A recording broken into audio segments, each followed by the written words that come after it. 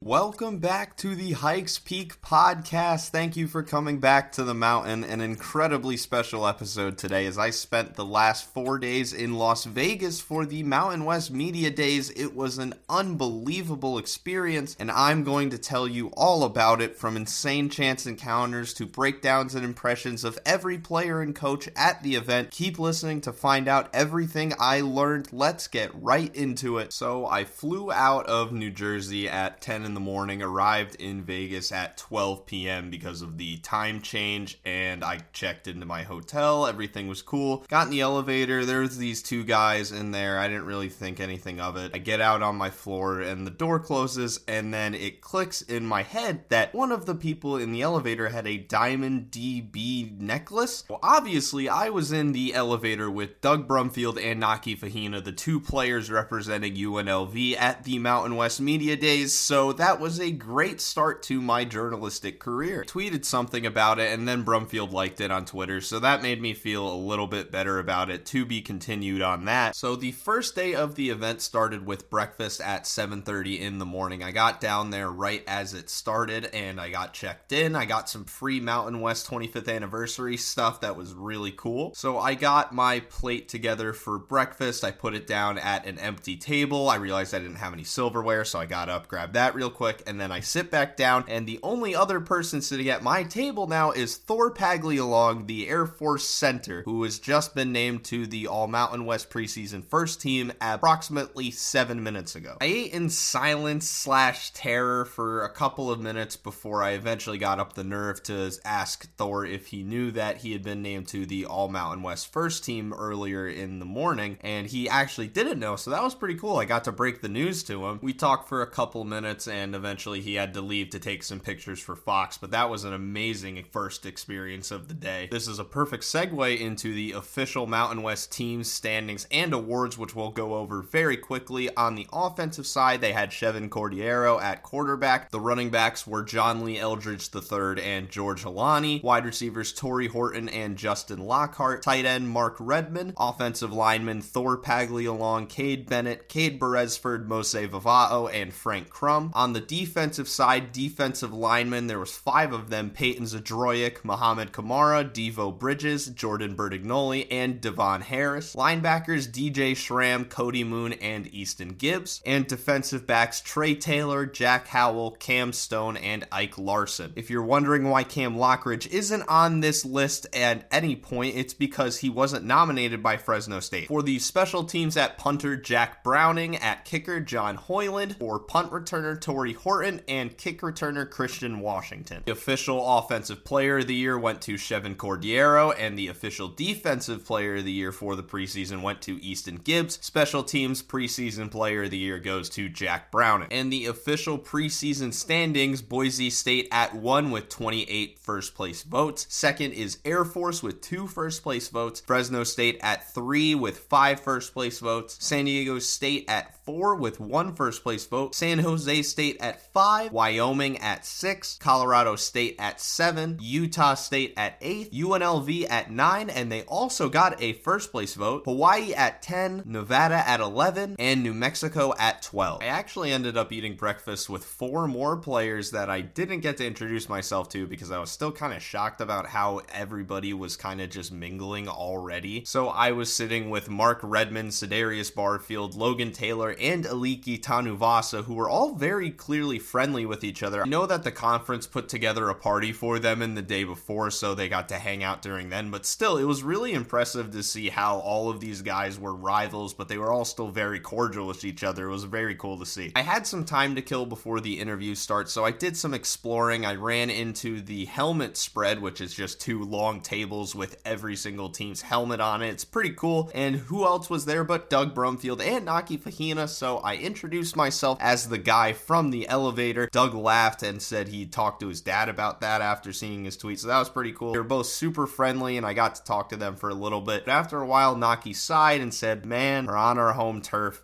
and they forgot our helmet. All the helmets except UNLV were on the table. They had 2 different Mountain West 25th anniversary helmets, but no Rebels helmet. We laughed about it, and I said I'll look around for an extra. I tweeted something about the mishap, and I came back 10 minutes later, and the helmet was there. So I don't know if somebody overheard us talking or if somebody saw my tweet. Who knows? Ooh. But finally, it was time to interview some players. The first interview I got to do was Nevada's Jaden Dedmon. In his 6th year, he fought through injuries his first 4 seasons and started every game at corner last year. 50 tackles, a sack, and 8 deflections, which was second on the team. Was super nice. Saw him a few more times that day, and he said hello every single time. That shows you the kind of person he is. One thing I asked him was about the advantages of being a 6th year player. Here's what he said about what he's learned over the years. Honestly, I just feel like I need to improve on more in tune with the football game. Like, knowing what's going to happen, knowing what's coming. I feel like through the years, I've got the experience and I've started to learn.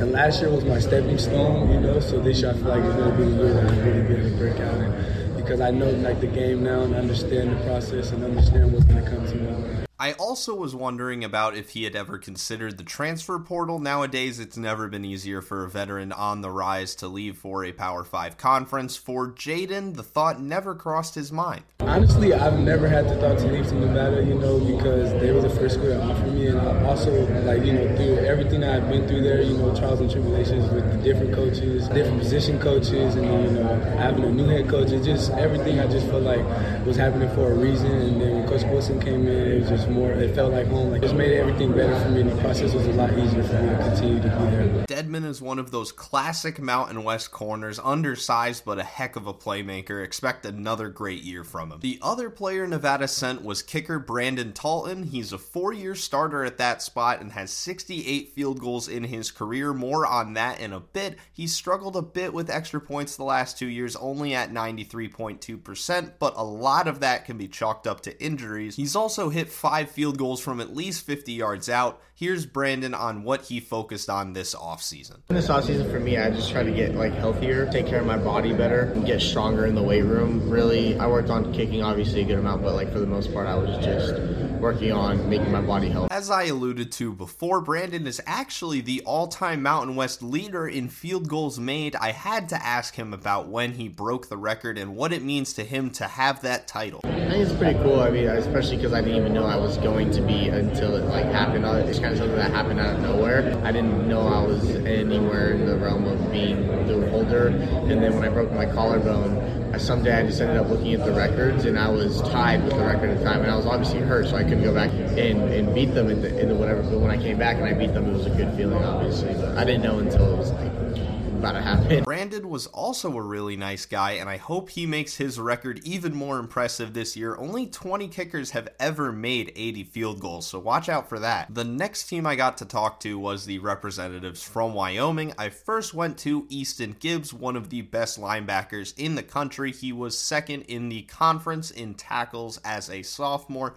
and was rightfully named the preseason defensive player of the year. My first question had to be about his feelings about the award. It's definitely a cool honor. Not really what, focused on. It's cool to get voted, but yeah, just focusing on kind of, wins and kind of the postseason stuff. We want to be good as a team and cool getting recognized, but kind of just ready to kind of start the year. Gibbs has had his name mentioned in the pantheon of legendary Cowboy linebackers, most recently Logan Wilson and Chad Muma. I asked him how it feels to be in that class. It's an honor to be even mentioned in the same sentence as those guys. They both had amazing careers and are still having amazing careers, so just kind of to be in the same sentence is definitely an honor. One more thing I wanted to pick his brain on was the running backs on the team. Here he is on what he's seen from that group so far. You guys saw a little bit of DeJuan and DQ last year, and those are two really dynamic guys that are very different from one another, but really dynamic. They both had good off seasons, and I'm excited to see them. And then having Harrison come in too, he's a different type of back than both of them too. So definitely interesting to see different styles of runners, but I think it gives our offense definitely a more dynamic look. Easton was great to talk to. He'll certainly be one of the best best players in the conference and a name that should appear on draft boards. Talk to the Cowboys quarterback Andrew Peasley next. After transferring here from Utah State, he was solid in his first year as a full-time starter, earning an All-Mountain West honorable mention. My first question for him was about what he focused on during the offseason. Here's what he said. For me, it's getting my body stronger, my arm strength stronger, so a lot of core and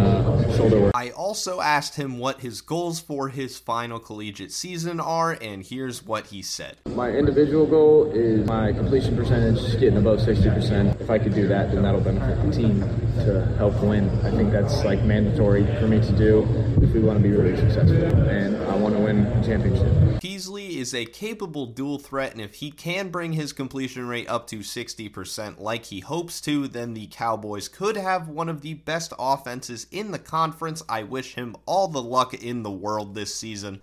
The last team I had the chance to interview was San Diego State. First, I talked to Cedarius Barfield, who has started 16 games over the last 2 years. He's a speedy safety that racked up 49 tackles and an interception over 10 games last year. One thing he talked about was how the more he's played, the more he's realized the importance of durability. I would say probably the importance of taking care of my body. That was one thing, and kind of when I was a little younger, I would get kind of banged up a little bit, so that kind of held me back from, I felt like, being the best player I could be. And another thing is really film study. I've came to love it now. Before, I would like it, you know what I'm saying? I would go in every now and then, watch it, maybe if the coach suggests it, but nowadays I watch it every single day, and that's something that people kind of sleep on a little bit, you know, really looking at formations, looking at splits and all this type of stuff that really does make an impact when you go out there. Because I know that people say it is an instinct and you want to play fast, but you can't really play fast if you don't know what to do. Cedarius also made it a point to shout out the depth of the secondary. I had originally asked how he leads a group with mostly younger guys, but he pushed back. Here's what he said.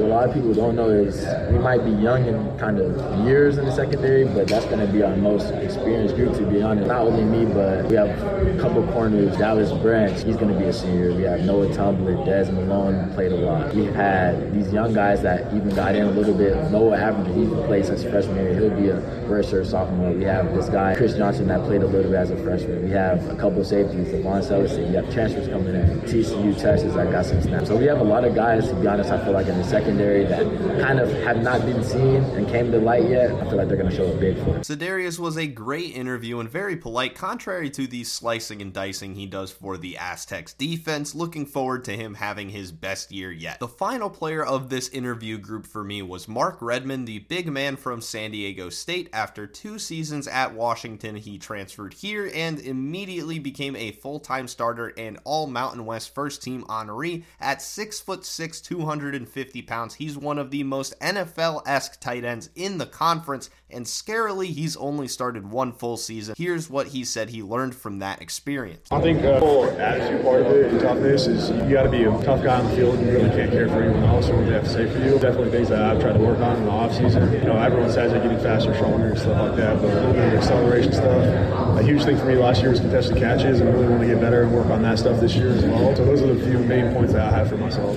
Though Redmond was great last year, the rest of the offense struggled, finishing 108th in scoring. Brady Hoke brought in a new offensive coordinator and QB coach, the Aztecs' all-time leader in passing yards and touchdowns, Ryan Lindley. I had to ask Mark about how he's liked his new coach thus far. I love the way he's handled stuff.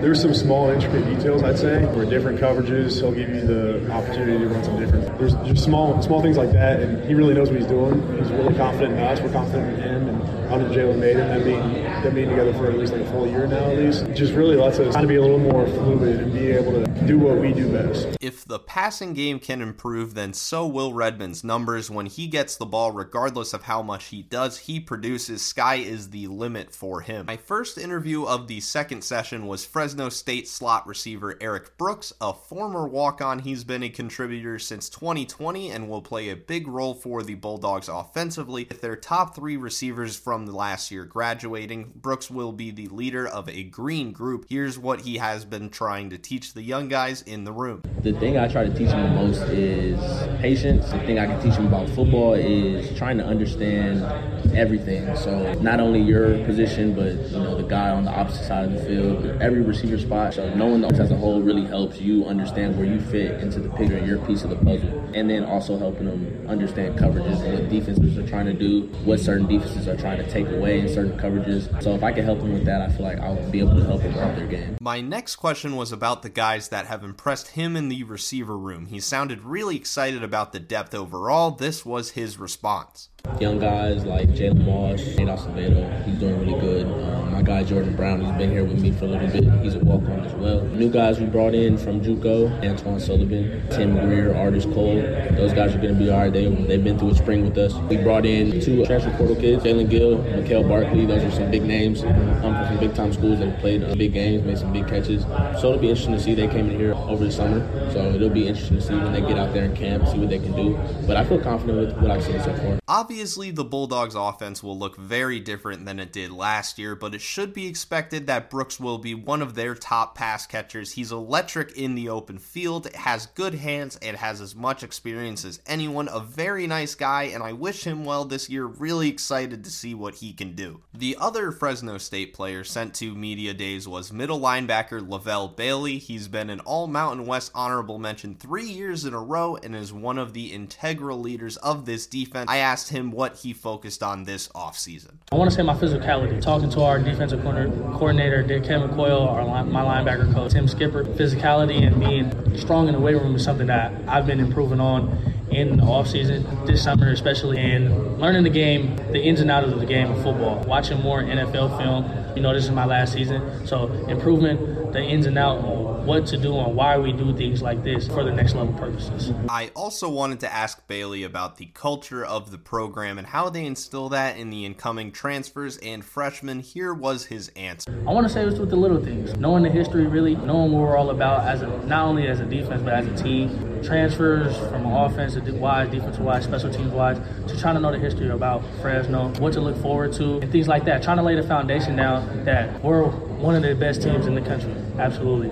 And to install that with my leadership, me showing them, not only talking to them and being me vocally, but showing that I can do it as well. And you can hold me accountable as well. Lavelle Bailey will likely have the best year of his career. He'll be the anchor of the defense along with Cam Lockridge. Can the rest of the guys keep the defense at last year's level? Bailey sure seems to think so. A super nice guy and a joy to interview, honestly. Next team up in the circuit was Utah State. I first got to Hale Motuapuaka, one of the best returning interior D linemen in the conference. He doubled his sack output last year and is a mainstay of the Aggies defense, starting all but one game over the last 2 years. I asked him what he intends to improve on in his final collegiate year. The most important thing is to stay healthy, be able to play the entire season, play every game, as many snaps as I can, but every year you just want to be more productive than the last. That is my goal, more sacks, more TFLs, maybe, home recovery, scoop it, score, something like that. That'd be awesome, especially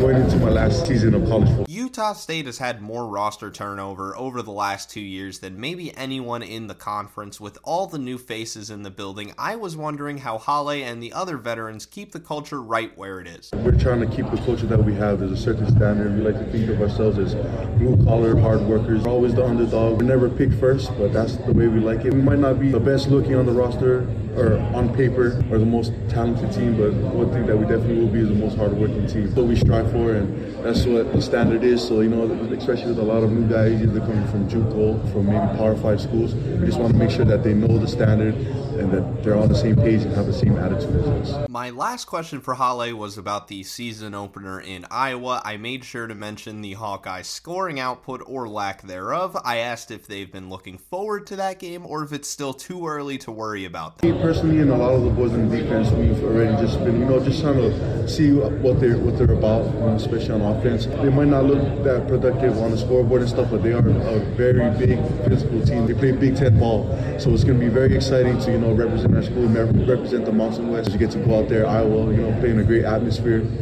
So I'm very excited for that. Motu Apuaka is one of the most fun players and names in the conference. He's got an infectious smile and is exactly what you want in a team leader, expecting big things from the big man this year. The next player I talked to was Cooper Legas, Utah State's starting quarterback. He backed up Logan Bonner the last 2 years, starting 9 games and showing the ability to make plays and add to the run game. With the title of QB1 officially being his, I asked him how he's felt about winning the job and how it's changed his off-season preparation. It's been awesome, and I think it's always been about prepping myself because there's always been another guy leading the team. There's always been the coaches, the starting quarterback, the leaders of the team, and making sure everyone's ready to go, and sort of been on myself to get myself prepared. But now being that guy, it's up to me to both prepare myself and prepare the guys around me and make sure we're all working together. So it's been awesome. I think it's been cool being able to try to help both my position group and the offense as a whole get us working together, so more of a leadership role has been awesome. Though he became the starter last year, at times his play was a mixed bag. Here's Cooper's opinion on where he excelled and where he needs to improve. I think I've always been a playmaker. When things break down, being able to make something out of it. I want to keep that ability while at the same time not making a bad play worse. If the play's messed up, don't worry about it. Get rid of the ball, throw it away, throw it in the dirt, do what I need to do to make sure I protect the ball, where sometimes last year I think I got in trouble always trying to make a play, force the ball where it shouldn't have gone, and sometimes that leads to turnovers, bad snap, and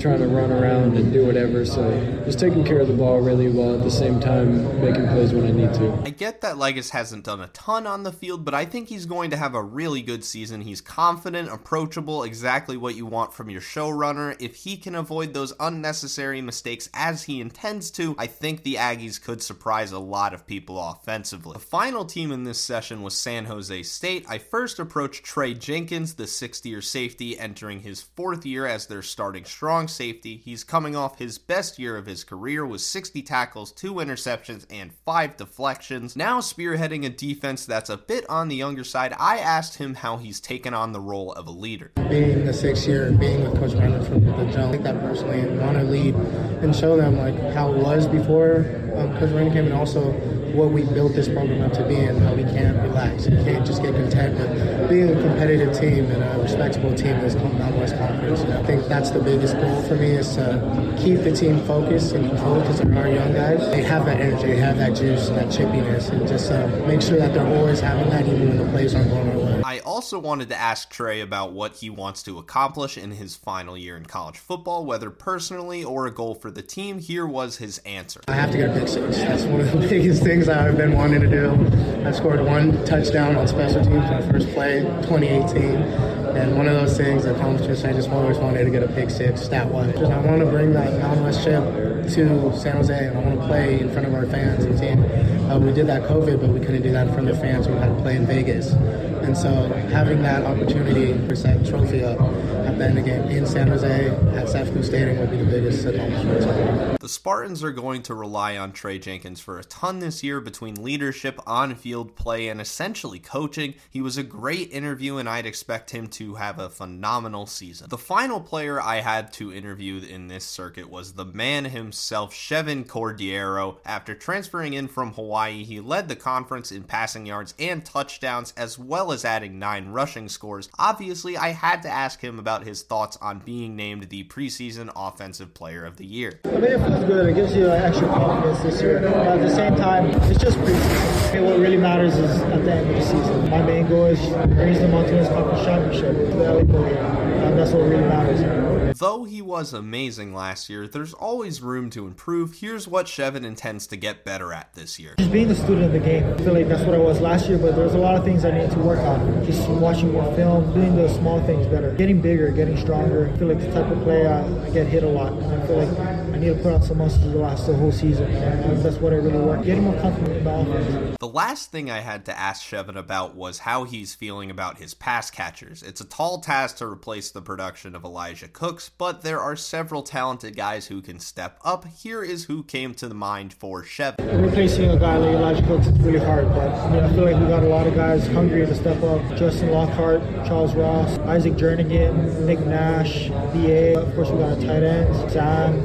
We got a lot of guys, especially our running backs. Kyrie, We got Q, a transfer from UTEC. Of course, our run game is going to be different this year. With a good run game, we'll open up the passing game. We're ready for the season. Our offensive line, we're working really hard this off. I feel like they're going to prove a lot of people wrong. I feel like we're meant to be prepared. Chevan Cordeiro is no doubt the most proven quarterback in the Mountain West. The Spartans will go as far as he can take them, which could certainly be a conference championship if they can beat Air Force and Boise State in back-to-back weeks, that is. For the third circuit, I had to go straight to my Colorado State guys, starting with Muhammad Kamara, one of the best edge rushers in the conference. He was second in the conference in TFLs and tied for fourth in sacks, and won't have as much on his shoulders this season as the defense around him improves. I also talked to him more personally later in the session, didn't record it, but we bonded over both being from Jersey and both having brief commitments to Temple. Just an awfully personable guy. He couldn't have been nicer. Back to football, I asked him about his thoughts on the defensive line group, which should be much deeper this year.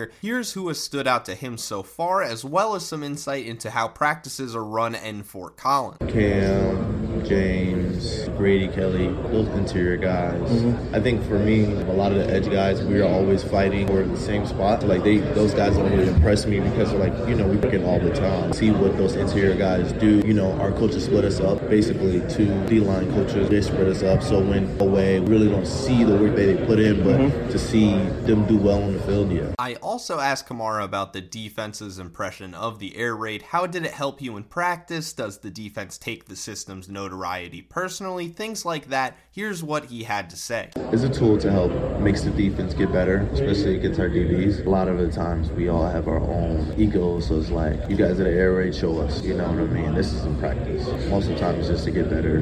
But once it comes down to game time, we're see the air raid too. Kamara is as productive as they come and should be even better as a senior. I can't wait to see what he accomplishes before he hopefully moves on to the professional level. Next, I interviewed Colorado State's punter, the Australian Patty Turner. I got a full-length interview with him, so you can find that in the episode that came out earlier last week, along with another full-length interview. Check that out. I will say he was incredibly nice, thoughtful, and hilarious. Excited to watch him kick this year. The next team I got to talk to was New Mexico, starting with their new quarterback, Dylan Hopkins. He was UAB's starter the last 2 years and was very good, over 4,000 yards and 30 touchdowns. He hit the portal for his final year of college eligibility and ended up following his old coach Brian Vincent to Albuquerque. That was the first thing I wanted to ask him about, his relationship with Vincent and how they both ended up here. This was what he had to say about their journey. He ended up a job, and I think he was there for a week and a half, and definitely, a lot of speculation on, we just got done with the bowl game, UAB. They had announced the coaching change before the game started.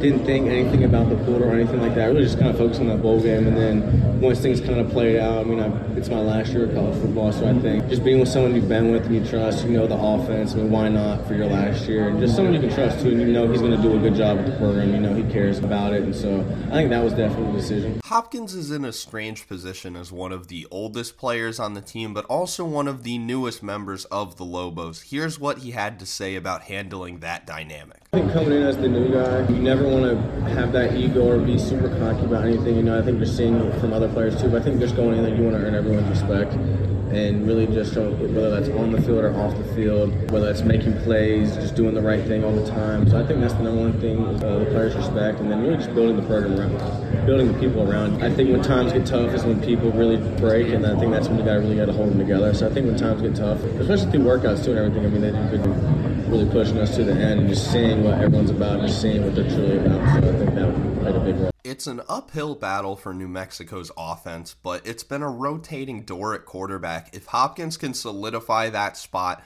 the Lobos could surprise some people, especially if he takes his game to the next level, which I think he can. I moved over to the other representative from New Mexico, veteran corner Dante Martin. He's been one of the most consistent defensive backs in the conference since 2019, but also hasn't played a full season since then. He's missed a few games here and there with injuries over his career. I asked him about what he's learned in all of his time as a player and what he tries to teach the young guys in his position group. Here's his answer. I'll go back with me in 2019. My weight coach had told me, sure, and grow up, because going into the season, because I never played a season like this before at that time, and they just told me I needed to be more mature, and that's what I did. I matured up, came into the season, and had a a very good season that year.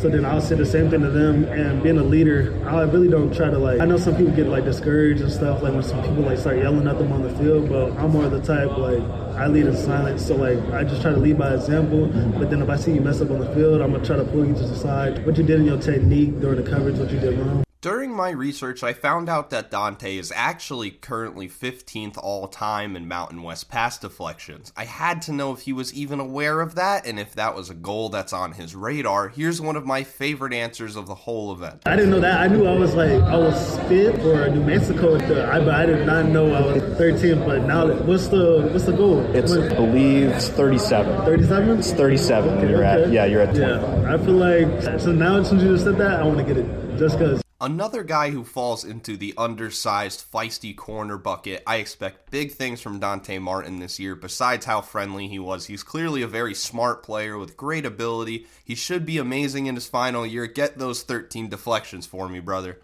The last team I got to talk to in this session was UNLV, the hosts themselves. First, I found Naki Fahina, who should be the Rebels' starting defensive tackle. He was a rotation piece for the beginning of his career and was poised for a great year before he was knocked out for the season in the first game. My first question was about what he missed most during his time off the field. He gave a touching answer. I think the number one thing that I missed the most was just playing with my teammates.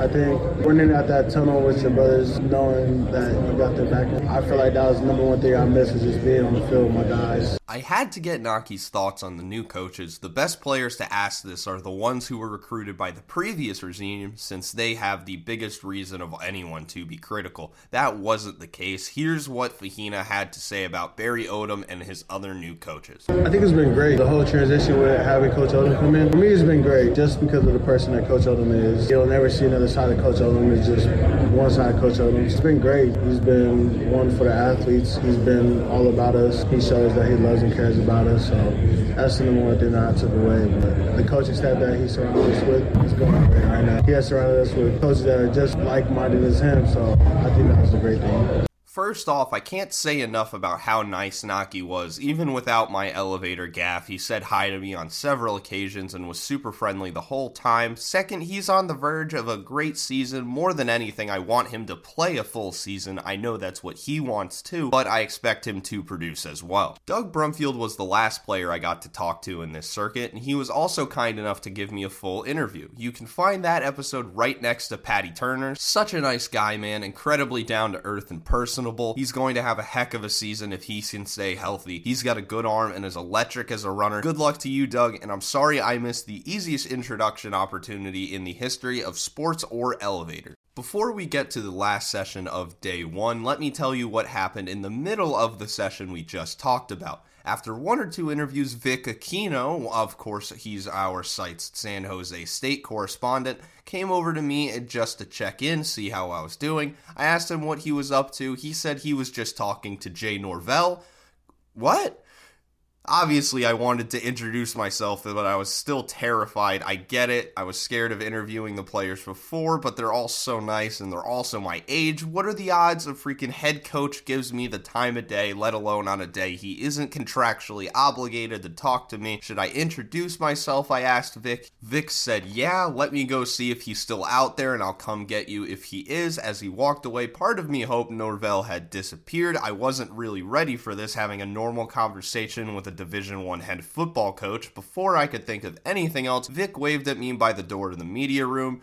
He's out there. Here goes nothing, I guess. I awkwardly stood a few feet away as he caught up with some other folks, and when they left, I talked before I could remember how scared I was. He was so nice to me. We talked for a few minutes. He asked me where I was from and how I ended up here. It was all a blur, honestly. I said goodbye and nice to meet you and walked back into the media room, stunned that I had just shook hands with Jay Norvell, that he gave me some of his time. I found Vic, gave him a thank you hug, and went back to work. So shout out to Coach Coach Norvell for one of the best moments of my life, and shout out to Vic for pushing me into the deep end knowing I wouldn't have gone in there myself. The final interview session of the day for me began with Air Force and Camby Goff, the incredibly talented Spur, which is best described as a nickel corner who can play the run game like a linebacker. He earned all Mountain West honorable mention for his 42 tackles and team-leading 3 interceptions and 9 deflections. I wanted to get Camby's opinion on his preferred position, safety or spur. Here was his answer, which made me understand his position better than I ever have. It's a hard one because I like safety just because the depth you come down. So when you have to fill the run, you come from depth and you come flying down. But I also like the nickel position that I play just because to man up in the slot. I like playing man. I like being up close. So kind of tune the run game. You're right there to get into action a little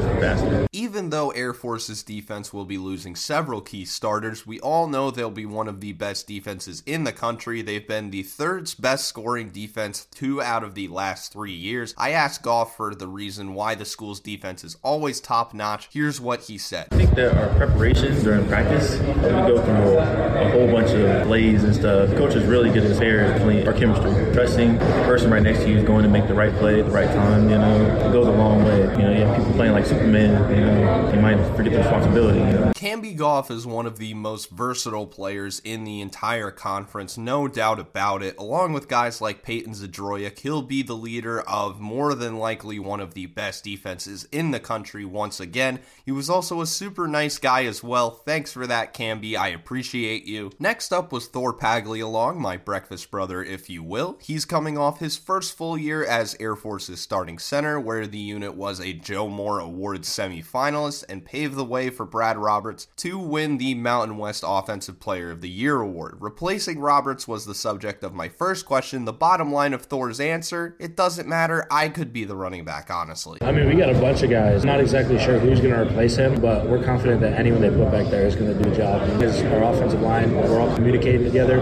Anyone should be able to run. Another thing I was interested in was the responsibilities of an offensive lineman in the triple option. Paglialong laid it out in an incredibly digestible way. Here it is. For the most part, the guard, center, those 3 are typically all the same. Not all the same, but block for dive no matter what. It's the tackles that kind of have a different job. They got the hard job as far as different techniques they have to do to release off the line if they're arcing or something like that. It's kind of play by the book, and they kind of... Other responsibilities. Yeah. On the preseason all-first team, and for good reason, Thor will be one of the offense's best players. The specifics of the guys carrying the ball still need to be ironed out, but an Air Force offensive line is as close to a sure thing as you can get in college football. He was also a warm and welcoming guy, which was obvious after he gave me the time of day at breakfast, hoping he accomplishes everything he wants to as a senior. The next team I talked to was the Rainbow Warriors of Hawaii, beginning with their center, Aliki Tanuvasa. He walked onto the team after 1 year at Eastern Illinois and has started 15 games over the last 2 years and was a captain last year. He's the elder statesman of the offensive line, if you will, and should be one of the best centers in the Mountain West. I asked him about the rest of the offensive line, how confident he was in them. He immediately lit up. Listen to this heartwarming answer. They're such a great group of guys that are always willing to put in the work. We can't love each other enough. We're always around each other. Our O-line is very deceiving. A lot of people will say we lost a lot of key guys over the last year, but we really do have a guy that's been under the radar, that's been there for a long time. One of our leaders of our offense, Solo Vaipulu, he probably has one of the most career starts out of the whole conference. All he did was redshirt this past year. He's right there as one of the top guys in our conference. And we have Sergio Musao. He played in every single game, I think except for 1 game last year. He brings a lot of experience. And we have guys to back up those interior 3 positions. We have Arashi Morse, one of my good friends, teammate for a long time. Mo Ta'ala, Zen Sotelo, all guys that they've been around the program for a little while now. Tackle positions, we have a lot of guys competing for that spot. Kaena DeCambra, he's had a easy offseason, doing extremely well. We got a couple of transfers, Josh Atkins, having a tremendous offseason as well. Luke from Australia, doing great, big body. And right now, we're just all feeding off each other, just taking things day by day. Again, it's super deceiving to say our O-line isn't very experienced, but we really are in many ways. The guys have seen it, been through it, backed up different positions, and now it's just a matter of time before it's their time to shine. I also wanted to ask Aliki about the responsibilities of a lineman in the run and shoot. He gave me the full insight on life as the center in their new offense. For the run and shoot, I've been blessed in the run and shoot. From high school, I played the run and shoot, and then Nicole Rolovich played in the run and shoot. So I guess some of the different difference is just finding our pocket presence a little more for our quarterback. We're not really too much traditional pocket. We have the opportunity to move the quarterback in different ways and just kind of understanding of what pass protections we're allowed to, give up some ground or be a little bit more firm. But I think it just gives a lot of opportunity for the quarterback to, see different parts of the field, pick apart the defense and just, let it fly. For the most part, it's not nothing too crazy. For O-linemen, we always want to run the ball. Quarterbacks always want to throw the ball. So that kind of gets some funny conversations with RPOs and stuff like that. Football's football. You just got to go out there and do your assignment. With another year of development, the Rainbow Warriors should be much better offensively. Aliki will hopefully start every game for the first time in his career and will lead the way for Braden Shager and Tylan Hines. Anuvasa was as sweet as can be and gave such thoughtful answers. Was so great to meet him and talk to him for a bit. I moved over to the other Hawaii representative, budding linebacker star Logan Taylor. He was great at El Camino Junior College and came to the Islands in 2020. He played in 12 games his first 2 years before becoming a starter for the first time in the final 6 games of this past season. He was immediately one of the defense's best players, finishing with a team-leading 85 tackles, 4 TFLs, and a pick. Not to mention, Logan might have been the nicest person out of everyone. He said something to me before I started recording. I won't say exactly what it was, but it might have been the kindest remark in the history of language. First, I asked how his approach has changed now that he's solidified as a starter. He gave such an insightful and inspiring answer. Take a listen. The whole time I was even a backup, like I was the starter, right? So nothing changed, and I would say even, for me, I think I had a week of, it almost was a deterrent. You're trying to get to that next level. You're working hard, you're doing the extra. So I had a week of complacency. I really realized is that for that week, I was trusting the God for everything I needed, right? I was coming back off an injury. I was doing all these certain things. 1 week, I felt tired. I felt complacent. I put in the extra work. I ended up realizing that it was me relying on my own strength. Oh, I could do this on my own. What I was doing in that moment, I was neglecting God of being in control of my life. I realized that. I sat down with my pastor. I realized that, my thing is I need to be desperate on God. I need to be desperate on God, knowing that, hey, can I do this without you, God? And I'm relying on you. That's what makes me me. But once I relied on God for the strength each and every day, it was a flip script. And, I think that little week happened for a reason. People can get complacent in that when it's handed to you, sure, but reminding yourself, what's your vision? Starting is not just my vision. I'm trying to get to the things that I can't reach, things that are unattainable without God. Despite his personal success last year, the rest of the Rainbow Warriors defense struggled mightily, giving up a conference-worst 34.7 points a game. I wanted to know what stuck out on film to Taylor as the most vital areas the defense has to improve on and what he thinks will help them this year. First of all, tackling. You win and lose game off missed tackles. The tackling needs to be a lot better, and we're working at it. We know that was a weakness, especially early on in the season, right? And we can't have that again because that lost this game. It could be 3 missed tackles that will lose you a game. Focusing on that, focusing on the little things. We understand the scheme now. How can we cheat it? How can we understand what the offense is giving us now that we understand the defense and don't have to think? That's something that we're implementing now. Certain formations, right? I'm not thinking of, I know exactly where I'm supposed to be. What is the offense giving me? What can I do better to cheat the play, to be able to read stuff? Things that we need to work on, and that's things that we are working on. Logan Taylor is a name you need to remember. If the last 6 games of the year were any indication, he's one of the conference's fastest rising stars. He'll be a vital part of this Hawaii defense, along with Peter Manuma and transfer Cam Stone. Thanks to Logan for being so candid and nice to me. One of my best interactions ever, period. The last team I got to interview this session was Boise State, starting with star linebacker DJ Schramm. After 4 years as a rotation piece, he was the starting Mike linebacker last year and was phenomenal. He was 4th in the conference in tackles with 107 and led the team in TFLs with 11.5. He's only one of a few returning starters for the Broncos, but that doesn't shake his confidence in the unit. I asked him about guiding the new starters this year, and here was his response. It's not really something I need to do. It's something that they know they're expected to do. That's just standard of how we play defense. It doesn't matter if we return 11 or return 0.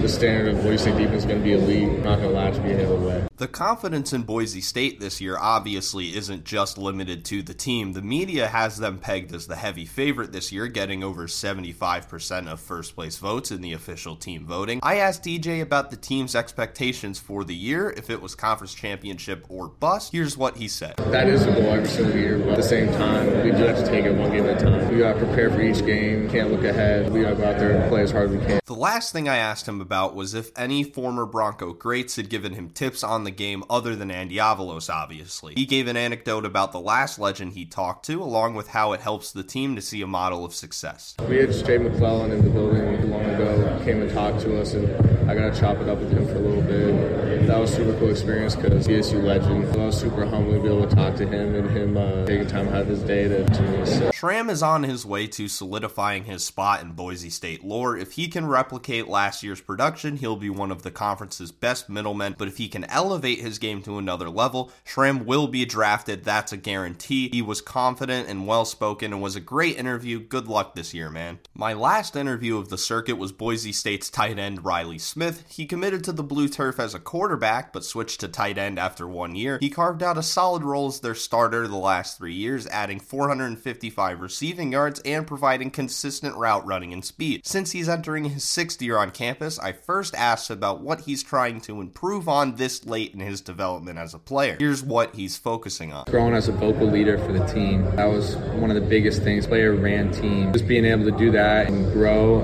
our team just mentally is a huge stride for me and a huge stride for our team. Getting my body right, we got a great new weight room staff, and they've been doing a great job of just getting us in shape and getting us stronger, and then just working on increasing my football IQ every single day, watching film, cutting it up, trying to know what the defense is doing, and it really helped me and helped form me into a player, and I hope I grade over to the season. The final question I asked Riley was about the offensive renaissance that happened throughout last season. I wanted to know what he saw on the field change as they got better and better and better. Here's what he saw, and yes, it was the obvious answer. Kalen does a great job of just bringing a different aspect to the game. All the guys rallied around him and just built the confidence in him. So he's done a great job of helping elevate our offense, and just all the players on the field. We have just elite guys at every single position. Just using them the right way and us up for success has been a really good job for us and carried us out through the season, and we're going to lay it over until this next year. Riley is entering his 4th straight year as the starter in this offense, and he should have his best year yet. With Taylen Green hopefully taking the next step as a passer, Smith could be a sneaky choice for Mountain West first team tight end. I actually had some extra time before this session ended, so thanks to that, here's a special section I call My Favorite Player. We'll start with Camby Gaw. Favorite player is Dez Bryant. Throw with the X, you know. He was always a guy you just throw it up to, you know Dez can come down with it. So he did catch it. Dez, maybe fumble, you know, whatever. But after the second step of DB, you know how that works. Exactly, yeah. You know, I would have called it a catch. Next is Aliki Tanuvasa. It's pretty funny, actually. I don't really watch football. I don't really watch sports. Definitely looked up to a lot was Olin Kreutz. He went to the same high school that I went to. He played for the University of Washington, and then he played for the Chicago Bears for about 12 years. He was a center, so real nasty, real mean. Like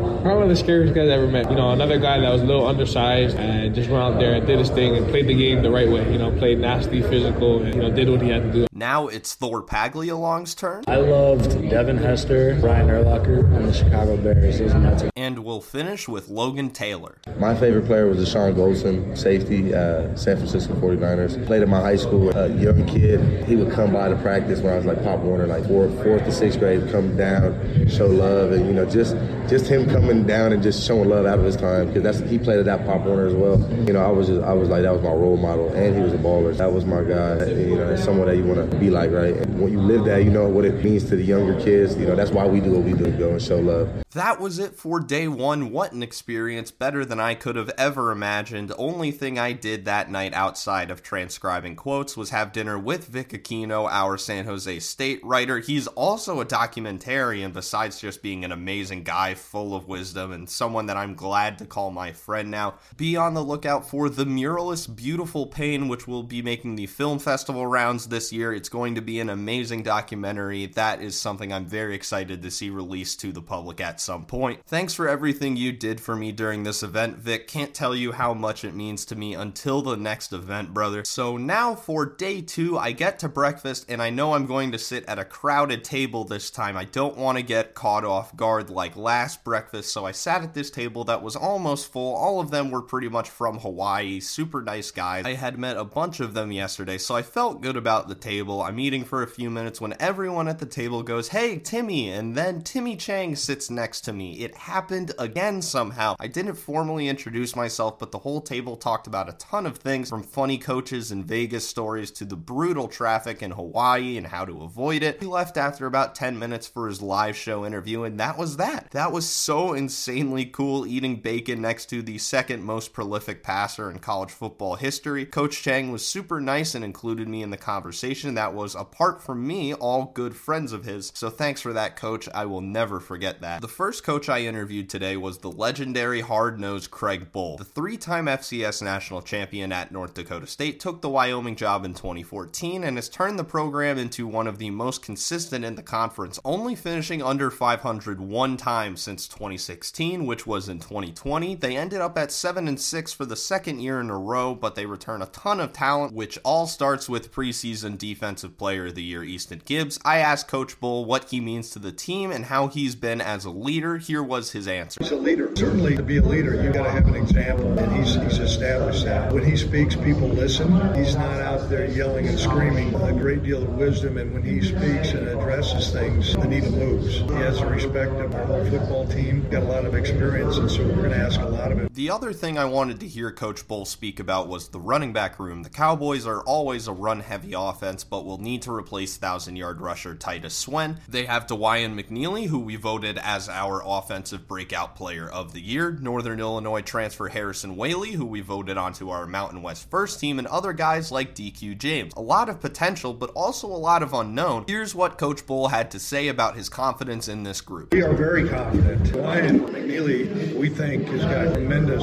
ability. Harrison Whaley has been a great addition. He will miss the first couple games. He's had some knee reconstruction, but we'll have him. And we've always had somewhat of a ability to have running back by committee when we've really been good. I think last year probably got a little bit imbalanced with Titus. I think we're going to have more home run plays in that group. And if we have great production out of that group, and I think our offensive line is going to do a good job moving, I think we're poised to have a great year. So bottom line is I'm very confident. I think we got an excellent group in that. I must say Craig Bohl has a certain aura about him. He commands respect, but he's also super approachable and honest. It was a real pleasure to interview him, and his team is a dark horse this year, that's for sure. Only picked 6th in the preseason poll, but they have one of the best front sevens in the country, and an offense that should certainly improve and allow them to play the way they want to. They got 2 shots for Big 12 upsets in the first 3 weeks, opening in Laramie against Texas Tech and at Texas in week 3, so we'll learn about how good this team can be by then, but on paper, Wyoming looks very solid. Next, I went over to Brady Hoke's table. After a decade away from San Diego State coaching Michigan, he returned in 2020.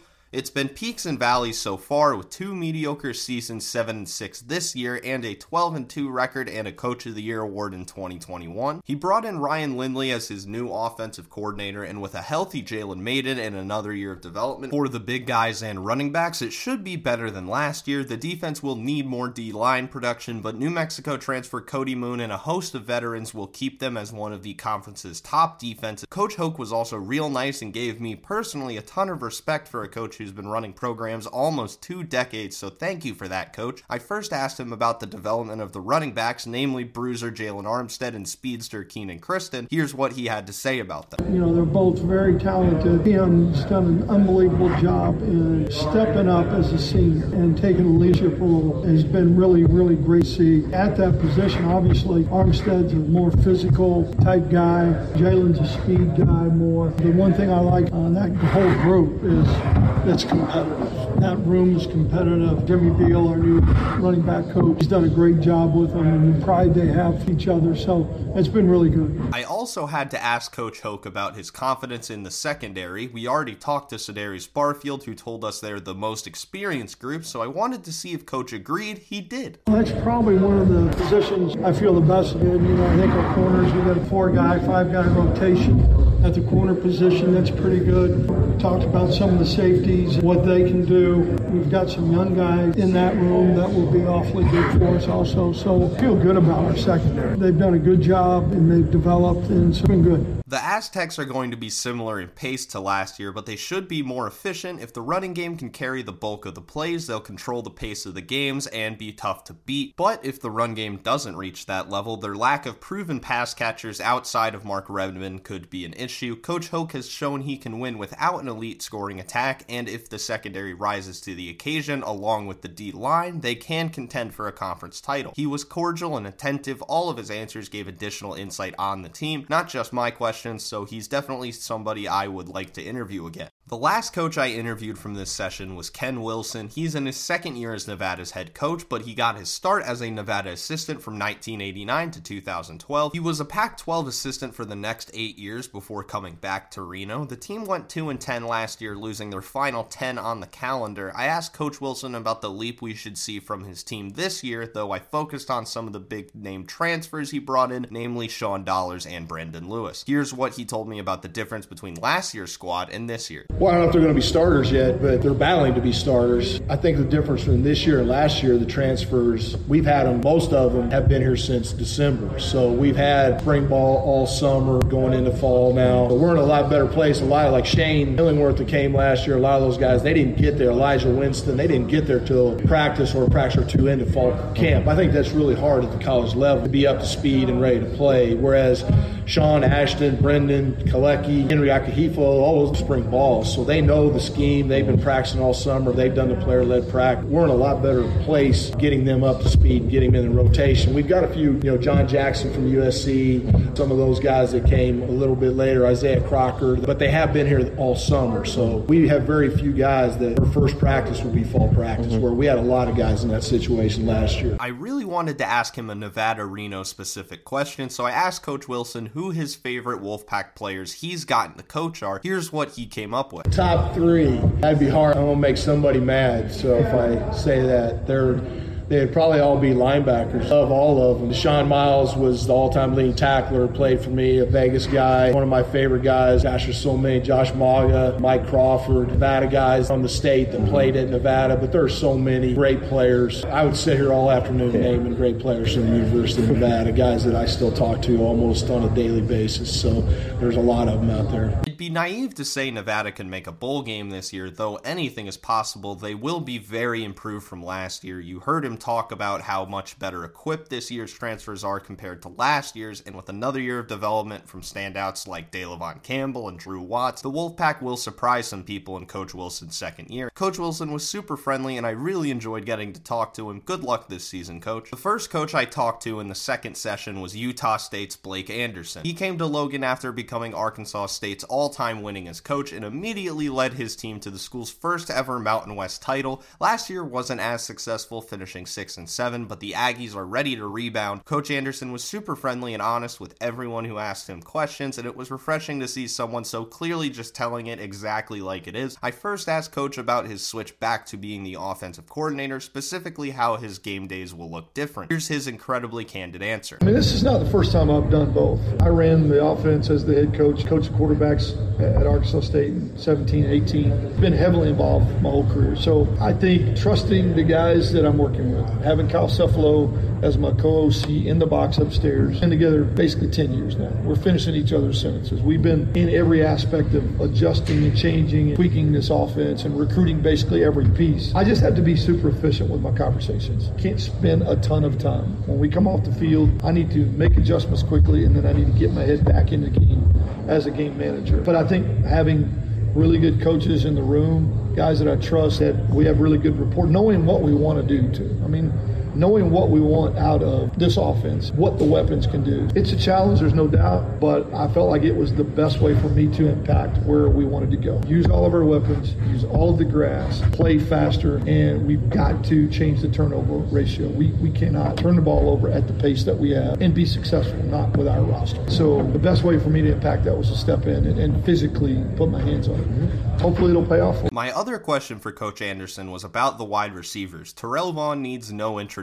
He's one of the best slot receivers in the conference, but who else is going to help him and Cooper Legas out? Coach highlighted a few of the guys who he expects to step up. Jalen Rolls at wideout is a kid that only took a few snaps a year ago, but one of the fastest guys on our roster. JC guy that kind of needed all season last year to get his feet underneath him, had a great spring. Colby Bowman, a transfer, graduated from Stanford, that's got 2 years left. Plug him in. Micah Davis, we already talked about. Booth in the running back room to go with Briggs. Tight end room. They were going to be more balanced across the board. Not just at wideout, but just offensively and generally. One of my goals was to use all of our weapons and try to take the focus off of just one or two guys. And I think it will help a guy like Terrell. If we can balance the field out and make it a little bit bigger, I think that'll help him a lot. On paper, the Aggies aren't blowing anyone away, but they might have impressed me more than any other team during media days. They were all on the same page. Last year won't become a pattern. I'd expect this team to improve on both sides of the ball with an all-conference season from Ike Larson or Michael Onyanwu. They have Iowa week 1, which is a heck of an opportunity for them to put their team on the map right away, and you might want to jump on the bandwagon now. The next coach I went up to was the legendary Jeff Tedford, the developer of 7 first-round QBs. He came back to Fresno for another stint after retiring in 2019, and it started rough at 1-4, but we all know what happened next. Tedford and the Bulldogs turned it around, won their final 9 games, including the Mountain West Championship and the LA Bowl. Jake Haener is now off to the NFL, so he'll have to start from scratch offensively, but the team overall has a lot of the pieces that lifted the trophy a few months ago. My first question was about his departed QB and how often they've been talking. Here's what he said. Well, he just reported 2 days ago, I believe. I talked to him about 3 days ago. He was reporting that night. I've talked to him 2 or 3 times since he's been in OTAs and stuff, and he sent me some video. He's watching film in the film room and no video on his phone and send it to me. He's not asking my opinion. He's showing me how good he's looking. Surprise, huh? Look at this one. I ripped this one. I'm like, yeah, that was great. And I will continue to keep up with, try to give him encouragement, things like that, and I'm always interested to see how it's going. My other question was also QB related. I wanted to hear from one of the 21st century's best quarterback developers. What do you look for in a quarterback film-wise? What did Coach Tedford see in someone like Mikey Keene that tells him that guy's got it? Here's what he's got his eye on. Decision making, B1, don't turn the football over. Mechanical, consistency, sort of escape dimension, making the proper reads. Are they poised under pressure? Which you can't necessarily see on tape all the time, so that's something you have to kind of get into a little bit. What's their baseline or what's their knowledge of the whole thing? What system have they run? Have they been under the center and in shotgun or just in shotgun only? In what system? Are they a zone read team? And, what have they done? Do they throw bubble screens and screens, or do they actually throw the ball down the field to different levels? There's a lot to it. The important thing to remember about this team is that it's the same defense. They'll be one of the conference's best, no doubt, but the offense has so many components that are still shifting, like quarterback, running back, wide receiver, and tight end. The offensive line is top tier, by the way. Can Coach Tedford guide that group to greatness? That's a tough ask, and he did it last year. Who's to say he can't do it again? Coach Tedford was also super nice and really took his time with his answers, which is the sign of a man who knows his words hold weight. That surely applies to how he leads his team and tells me they'll be very good again this year. My last coach I had to interview this session was San Jose State's Brent Brennan. Of all the coaches, maybe the biggest smile out of everyone, just a really sweet, bubbly guy, and his program that was once a cellar dweller is now consistently in the top half of the conference. The conference title he delivered in 2020 is legendary, and were a decent 7-5 last season behind a star-studded D-line and a high-powered offense. My first question was about replacing Junior Fehoko and Cade Hall, but actually focusing on D-line coach Joe Suomala. Here's his glowing review of his longtime assistant. At one time, Fehoko and Cade Hall were unproven also. You know what I mean? Joe Suomala is one of the best D-line coaches in the country. They crossed over at Hawaii together, then we were at Cal Poly together, San Jose State together, then we were at Oregon State together, and back at San Jose State together. So I think we're going on year 15, which is longer than a lot of marriages. And he's fantastic. And everywhere we've been awesome. When we were at Cal Poly, we led the nation in sacks. We were at Oregon State, we led the nation in sacks. It has been a consistent thing with him. He has a great way about him. Players would absolutely do anything for him. They love him, and he has a good eye for what he needs in recruiting and then how he's going to build it. I'm confident because he's there that what we have in that room will result in really good production. The other thing I wanted to ask Coach Brennan about was the offensive line. They started 3 redshirt freshmen last year, and there were some rough patches, but that should pay dividends this season. I wanted to know if those guys were already leading like veterans, guys like Fernando Carmona Jr. He was very confident in this group. Here's what he's excited about. Oh, absolutely with Fernando. Fernando is, I would say, the unquestioned young leader on our whole team. He is fantastic, but he's awesome, and he's going to be a great player. I'm excited to see that group continue to develop because they were just so young a year ago, so there were days where it was really good and there were days where it was really hard, but you learn from those really hard days, and they got better as time went on, so I'm excited to see what that looks like when we get going next week. Coach Brennan has built quite the culture at San Jose State, and they're primed for another good year with preseason Offensive Player of the Year Chevan Cordeiro Romero running the offense, and a defense that is admittedly green around the ears, but still talented. They should make some noise this year. Coach Brennan was also super nice to me. I got to talk to him a few times outside of the interviews, and just a guy you can see why players and coaches love him. As I went to lunch, I had talked to enough people that I felt better about introducing myself to people, so after I filled my plate, I saw Brett McMurphy a few feet away. For those of you that don't know, he's one of the best national college football beat writers in the country, and I've had his post notifications on since I was like 15. I said hello, and he was hilarious and super welcoming. He even followed me on Twitter, so yeah, it was pretty cool meeting one of my literal heroes. And then I sat down at a pretty empty table when Barry Odom and the UNLV SID sat down. It took me a few minutes to find the right moment, but I got to ask Coach Odom a few questions about the differences between the Mountain West media days and the SEC media days. Former Missouri head coach, if you weren't aware. He was friendly and open, which he didn't have to do, and told me a couple of great stories, like when his AD that hired him announced he was leaving for Baylor about 2 minutes before he was actually scheduled to appear. Thank you, Coach. Was so cool to talk to you, and actually, what a coincidence. He's the first coach I talked to after lunch. After getting to know Coach Odom at lunch, I figured I might as well interview him first. He was Missouri's head coach for 4 years and was most recently Arkansas's defensive coordinator before he took the UNLV job. He inherits a pretty solid roster with guys like Doug Brumfield, Ricky White, and a bunch of really good transfers, but they did only go 5-7 last year. I first asked him about his recruiting philosophy and if he expected to be as heavy into the transfer portal as he was this offseason. Here's what he said. There's going to be a really good balance. It would be my vision on how we're going to recruit. Number one, it's high school based, and then number two, because of either injury or transfer or development, we're going to be able to add some pieces within the portal, within junior college transfers, whatever that looks like, a college player that transfers to us to help improve our roster.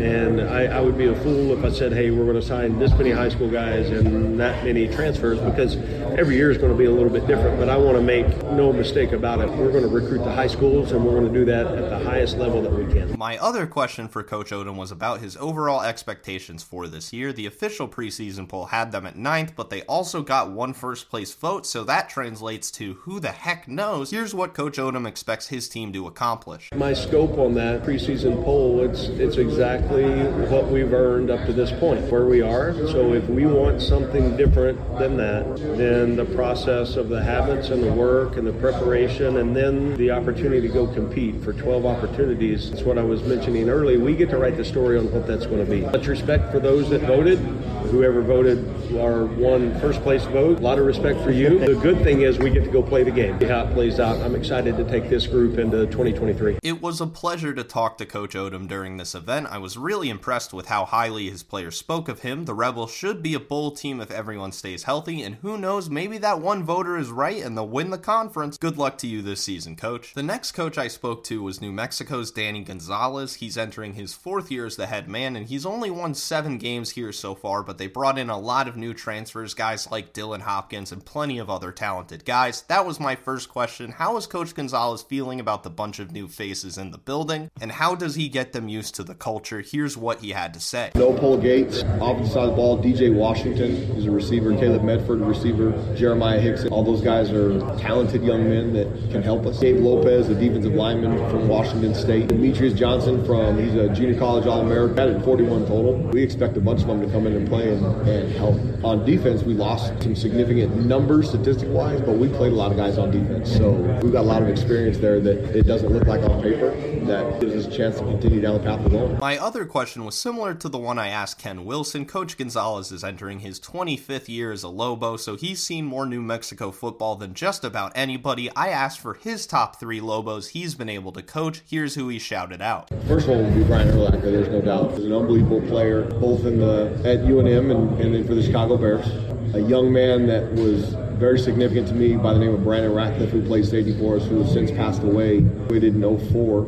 Unbelievable. He was a great personality, great kid, and was on one of those defenses that was in the top 25. Nick Spiegel, who's a chiropractor in Albuquerque, played for the Cleveland Browns for several years after playing for us. He is the motto of toughness that we build our program around. I mean, he would play with separated shoulders. He'd play with, you name it, he had it and played through it. we talk about to our guys all the time, I mean, if you're almost dead, we'll come get you off the field. Outside of that, you find your way to the sideline, and that was how he played. It's going to be a challenge for Coach Gonzalez to get to a bowl game, but as long as he can get to 4 wins, he should be safe for another year. This team has a lot of talent, from the transfers to guys like Christian Washington and Dante Martin, and with how warm and welcoming Coach Gonzalez was to me, it's easy to see why players like him. I sincerely hope he figures it out in Albuquerque. Best of luck to you this season, Coach. I then went up to Coach Norvell, who was just as friendly as yesterday. He has had 4 winning seasons in a row at Nevada, then took the job at Colorado State last year. It was a rough first season, finishing 3-9, but it wasn't all bad. Several stars emerged for the future, including Torrey Horton, Jack Howell, Chigozie Anusium, and Mohamed Kamara. They'll presumably push for a bowl game this season. My first question was about the linebacker room, which added Cal transfer Trey Pastor. Here's what he highlighted.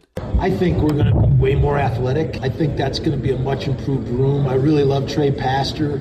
I think we're more athletic and smart in that room, and still one of our rooms where we're still building more competition. Trey's a big shot in the arm for us coming in from Cal, and I think he's got an opportunity to really have a good year for us. My next question was about offensive lineman Tavis Tuoti, who switched from defensive tackle this spring to become the starting left guard. I was curious about how the switch happened and how he was adjusting. Turns out the switch was temporary. Something I talked to Tavis about, thought he was a third string defensive tackle, and I thought he could help us on offense, and he did a good job in the spring, but he's going to move back to defense. He wanted to do that, so we're going to let him do that. My final question was a curveball. For those who don't know, Jay's younger brother Aaron was also a ball player, playing linebacker at Wisconsin. I asked him who was better. Yep. Here we go. My brother? I don't want to compare me and my brother. He's a hell of a player. We're 6 years apart. I had a chance.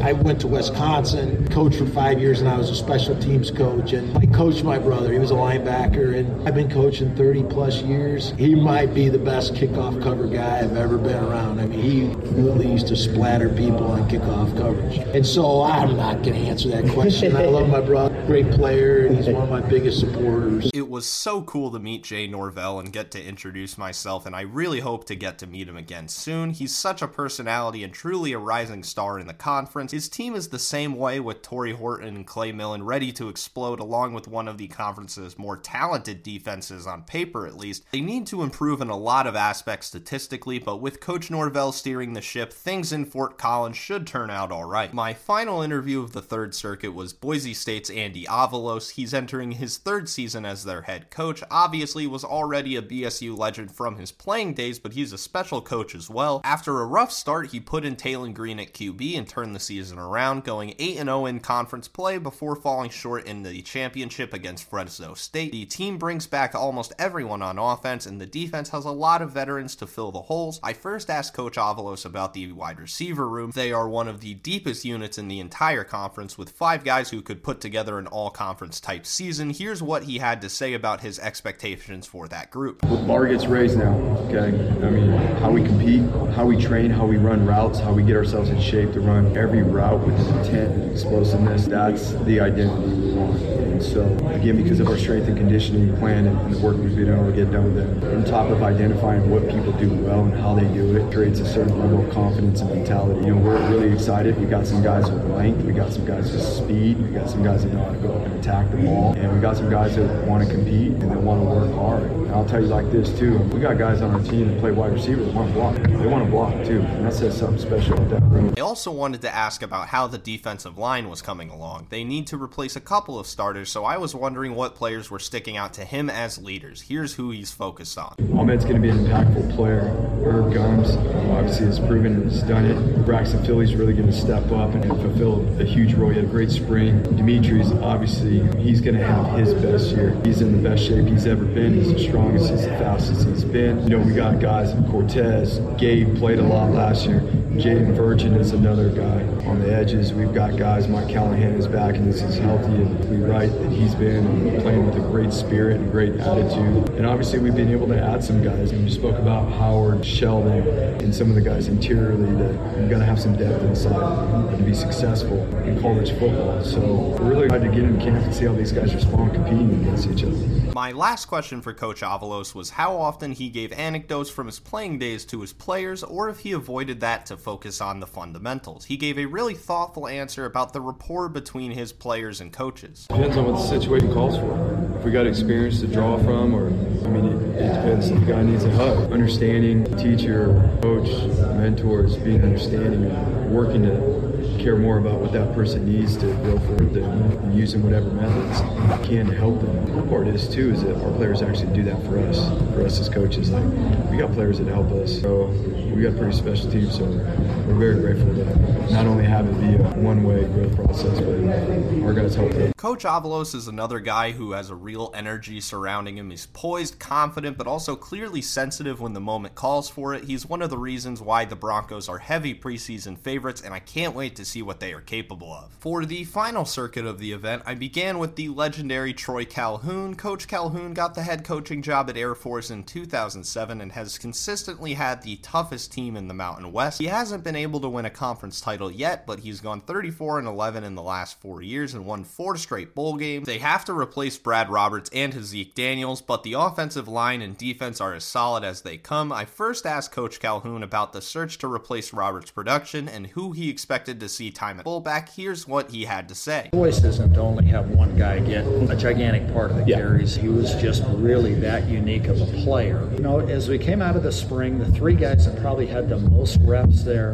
were Jed Harris, Owen Burke, or Dylan Carson got most of them, and then probably the other one, John Lee Eldridge, played some at that. Really spent most of spring at that position. I don't know if that's necessarily what we'll do this season. My next question was about his opinion on his cornerbacks, which is the only defensive position that could be considered a weakness. Here's where Coach Calhoun is at. Certainly the things that we want to do is we want guys that will get up there and really, really get involved with receivers. We do not want our guys playing 10 yards off unless it's purely for a situational purpose. So we'll get into it. You know, there's whether it's Corey Collins or Trey Williams or Levi Brown or Jamari Bell. I mean, there's some guys that'll do a good job there. My final question was about his goals for his team this season. Was it conference championship or bust, or were they going one game at a time, day by day? Here's what Coach Calhoun had to say about his team's stance. It has not been a focus, and it won't be a focus. For us, what we'd like to do is we have to improve. You know, you look, I think anytime you lose a quarterback that had that many starts, 3-year starter,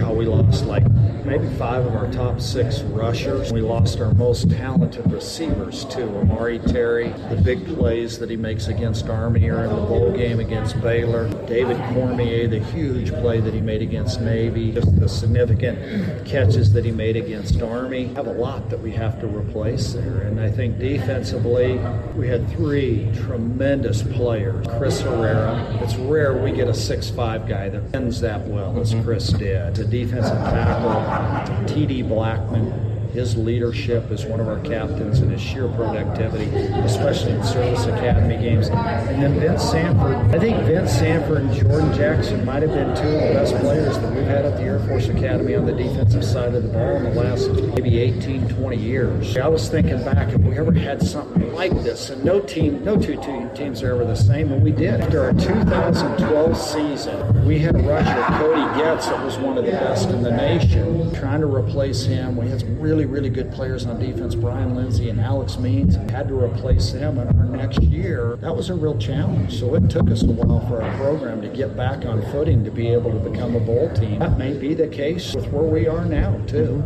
just like it was 10 years ago. Getting to talk with Coach Calhoun was insanely cool. You can tell how knowledgeable and disciplined he is. He was super nice and open, and one of the most pleasurable interviews I had the opportunity to be a part of. The Falcons have to figure out where their points will come from, but top to bottom, they're one of the best teams in the conference, no doubt about it. And my very last interview of the media days was the one and only Timmy Chang. After one of the greatest playing careers in college football history, he got into coaching and spent 4 years as an assistant at Nevada before he was hired as the Rainbow Warriors' new showrunner. The first year was a struggle, no doubt, but he's the right man for the job. No one knows and loves the Islands as much as Coach Chang. He's charismatic, intelligent, and relatable, which is surprising for such a legend. My first question was about his expectations and the reality of his first season as head coach. Here's what he said about Hawaii's 3-10 campaign. As you take the job, not ever having quickly what has to be done. I really benefited from being from the state, having played in the program that I'm in, and knowing the people and knowing what it took to win, knowing play ball at a high level. Those things all helped. But the thing is that you never know the problems until you start to go in your day by day and trials and errors and things. But you quickly go into problem solving mode, and you figure it out. You know what it takes to win. If you've been around winners and you're a winner yourself, you know what it's going to take. It's going to take some of the basic necessities of life: hard work, discipline, keeping people accountable. So you rely on those things, and then you make sure the most important things, your staff and your guys on your roster, are taken care of and doing the right things every day to kind of get you to win.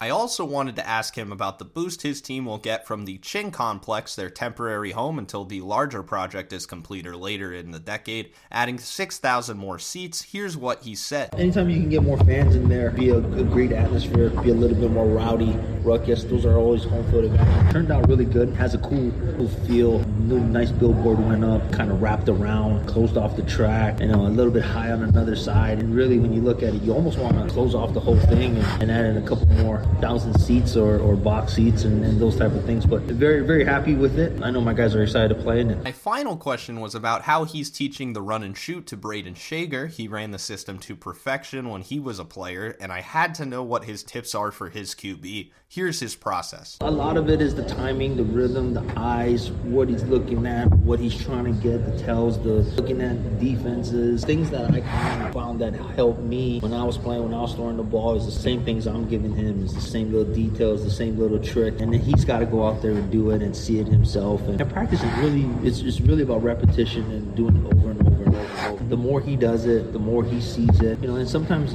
making errors is part of it, right? Throwing an interception, trying to squeeze the ball into a hole, maybe it's not there, okay, maybe just take that one. That's what that looked like. Hey, it's better if I just go there. And so by trial and error, sometimes I could tell them, whatever it is, we'll just watch the film and try to get better the next day. It was such a cool experience to meet Coach Chang and get to know him a bit, and I can't wait to see what he does at his alma mater over the next few years. He's added a ton of talent from the portal, namely Cam Stone, and has a lot of young stars like Tylan Hines and Peter Manuma. They may not get to a bowl game yet, but they're going to play hard and surprise a lot of people this year. With my work for the event all done, I took out a $20 bill from the ATM at the hotel and decided to see how long it would last at a video game blackjack machine. Spoiler alert, it was only an hour, but I was up $1 whole at one point. Vegas, baby. So I walked back to the elevator, just super happy about how well the whole event went, when the door opens and who else is in the elevator but New Mexico coach Danny Gonzalez. Hi, coach, I say, and he goes, hey, Jack, what's up?